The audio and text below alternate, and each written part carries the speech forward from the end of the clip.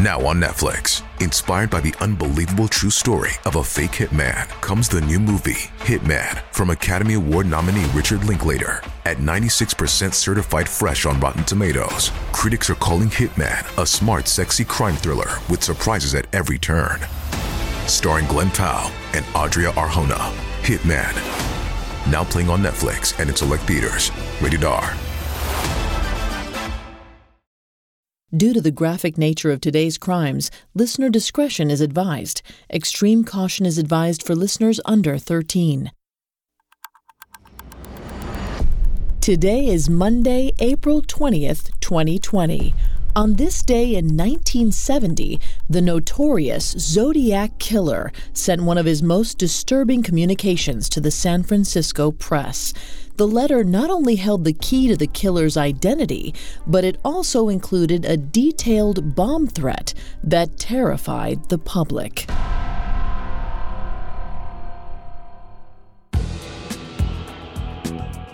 Welcome to Today in True Crime, a Parcast original. Today we're covering the My Name Is cipher, one of several cryptic messages the Zodiac Killer sent to Bay Area newspapers. Let's go back to San Francisco on April 20th, 1970.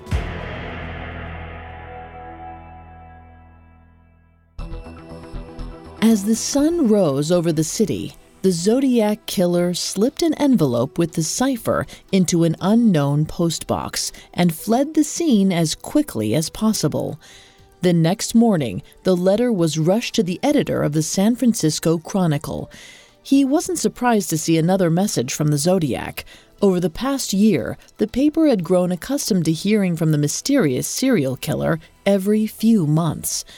But the Zodiac still knew how to keep reporters on their toes. By the time the editor had finished reading the killer's latest message, he was aghast. For the second time, the Zodiac had threatened to blow up a school bus full of children. In a previous letter, the Zodiac had included a hand-drawn diagram of an explosive device he planned to build. The plans showed it would be placed on the side of the road and rigged to blow up as a school bus drove by. After examining it, the FBI had determined that the plans for the device were theoretically sound. It was no idle doodle or empty threat. It was possible the Zodiac had an actual plan that could result in a devastating explosion. In the name letter, the Zodiac had updated his previous diagram and sent a more complex blueprint for the bomb. This one included a special circuit designed to prevent the device from detonating on a cloudy day. Apparently, the Zodiac had determined that without this failsafe, the bomb could accidentally be triggered by an overcast sky, though it wasn't clear exactly why this was the case. The Zodiac wrote that he had planned to plant the bomb earlier, but his work had been interrupted when he was swamped out by the recent rainstorms in San Francisco. The credible threats, along with the fact that the killer's knowledge of bomb making had increased, disturbed investigators working on the case. But as terrifying as the blueprint for the bomb was, the short cipher the Zodiac transcribed at the beginning of the letter was even more compelling. He wrote that when the code was broken, his identity would be revealed. The Chronicle made copies of the note and passed the original on to authorities, as they'd done with the previous messages. The FBI soon determined that the handwriting on the letter matched the previous Zodiac messages. Unfortunately, they were unable to crack the code. Since the cipher only contained 13 characters, there were too many potential solutions. As far as investigators were concerned, the possibilities were infinite. The Zodiac must have known that without more characters, the cipher was little more than a farce. Add to that the fact that the Zodiac had a habit of deliberately misspelling words, even in his ciphers, and the challenge was really just a red herring.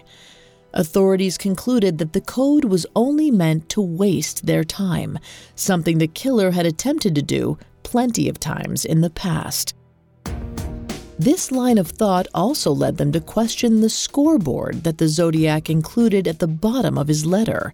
It read Zodiac 10, SFPD 0.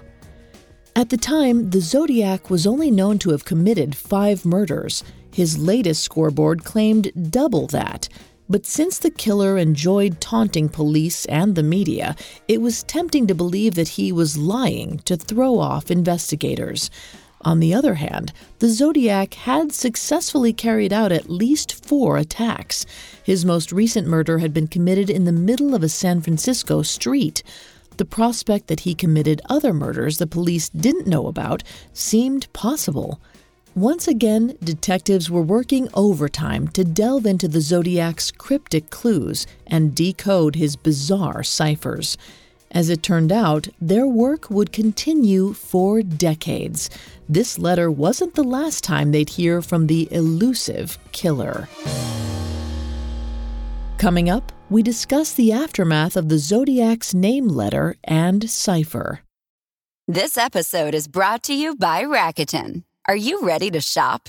Rakuten's Big Give Week is back. Get 15% cash back at hundreds of stores, including headliners, Ulta, Ray-Ban, and Canon. Rakuten is how in-the-know shoppers get the best savings. They shop the brands they love and earn cash back on top of deals during Big Give Week, May 6th to May 13th. The cashback rates are even bigger. I'll be shopping for Adidas and Fenty. You can save on everything you need for summer, like clothing, outdoor gear, and travel.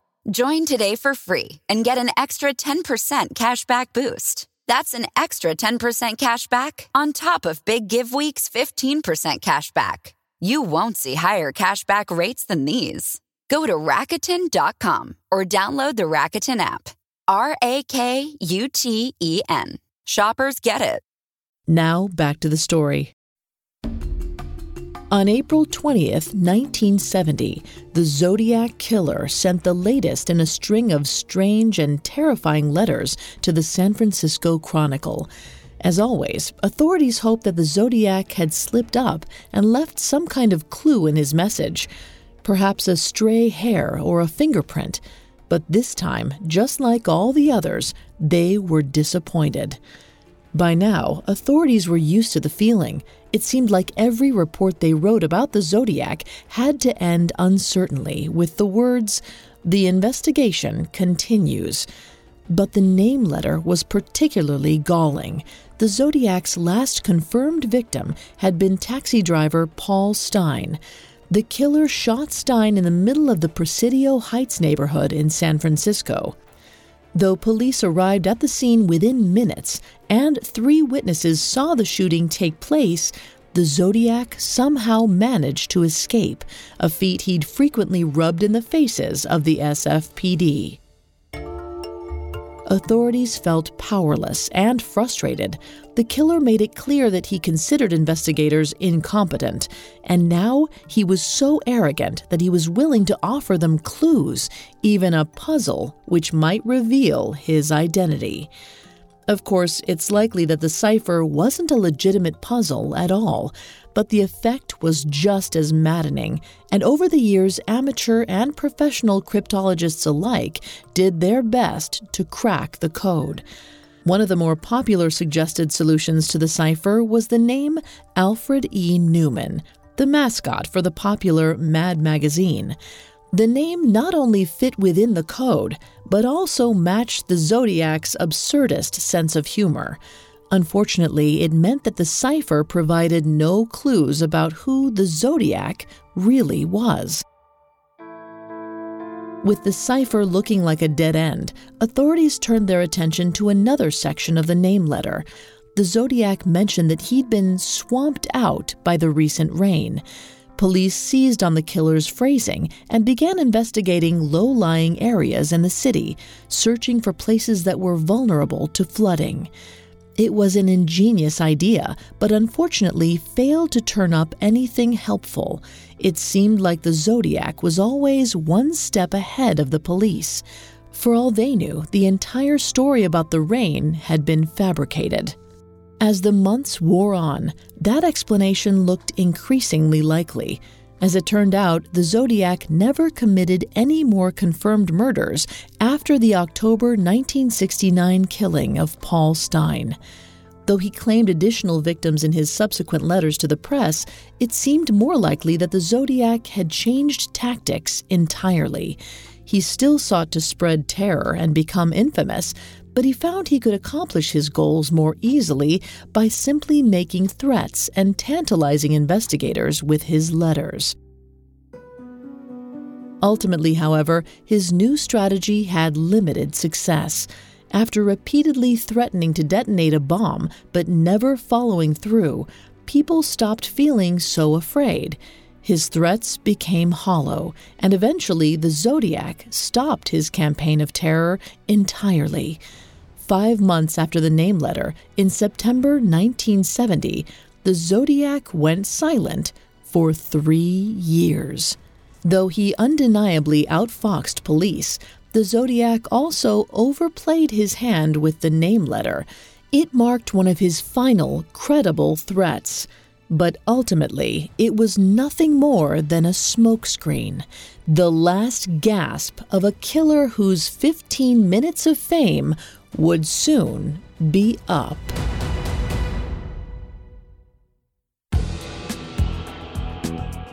Thanks for listening to Today in True Crime. I'm Vanessa Richardson.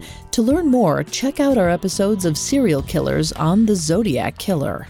Today in True Crime is a Parcast original. You can find more episodes of Today in True Crime and all other Parcast originals for free on Spotify. Not only does Spotify already have all of your favorite music, but now Spotify is making it easy for you to enjoy all of your favorite Parcast originals, like Today in True Crime, for free from your phone, desktop, or smart speaker. To stream Today in True Crime on Spotify, just open the app and type Today in True Crime in the search bar. At Parcast, we're grateful for you, our listeners. You allow us to do what we love. Let us know how we're doing. Reach out on Facebook and Instagram at Parcast and Twitter at Parcast Network. We'll be back with a brand new episode tomorrow in True Crime. Today in True Crime was created by Max Cutler and is a Parcast Studios original. It is executive produced by Max Cutler, sound design by Dick Schroeder, with production assistance by Ron Shapiro, Carly Madden, and Freddie Beckley. This episode of Today in True Crime was written by Terrell Wells, with writing assistance by Nora Battelle. I'm Vanessa Richardson.